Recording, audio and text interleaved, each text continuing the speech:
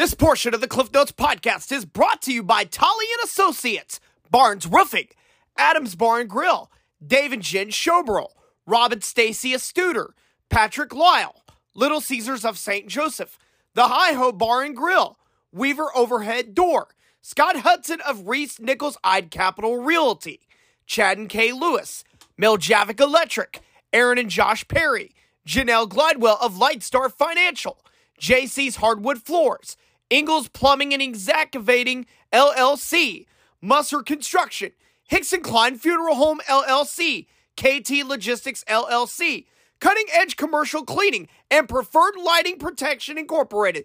Thank you guys for your support and contributions to the Cliff Notes podcast. Without further ado, here's tonight's episode. Obviously, a tough weekend in the Hiawatha tournament this past week. Talk about how big of a confidence booster this is to get a win here tonight. It's great. It's been a while, and I know that slowly each game we've been really, really working our butts off trying to get this win, and just getting it now really puts us in a different mindset to, we can do it. We had a great game today, and that we're just going to carry on over to Friday.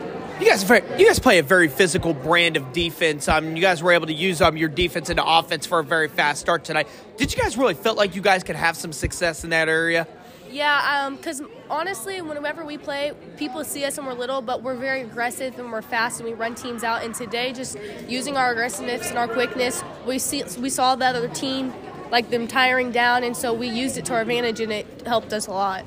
Obviously, Gracie Kelsey was the big focus. Anytime you play East Buck, Gracie Kelsey's a huge focus. Just talk about your team's matchup with her tonight. Obviously, we don't have anyone her height or someone that's going to go out and use their height to the ability, but we just knew that we had to help off on her. And, yeah, she was definitely someone that we had to worry about in our main focus coming into this game. And with Honor playing the good defense she played on her, and as well as Mo, the little bit of good defense she played on her was phenomenal, and it helped us get the win. And just talk about your night. Several key threes in the second and third quarters. Just talk about what you were seeing out there, just what you were feeling out there on the floor.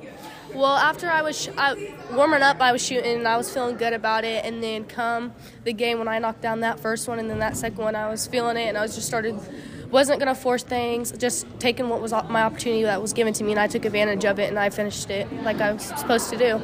Jazz, thank you so much for coming on the podcast. Congratulations on the win, and we'll see you down the road. Thank you.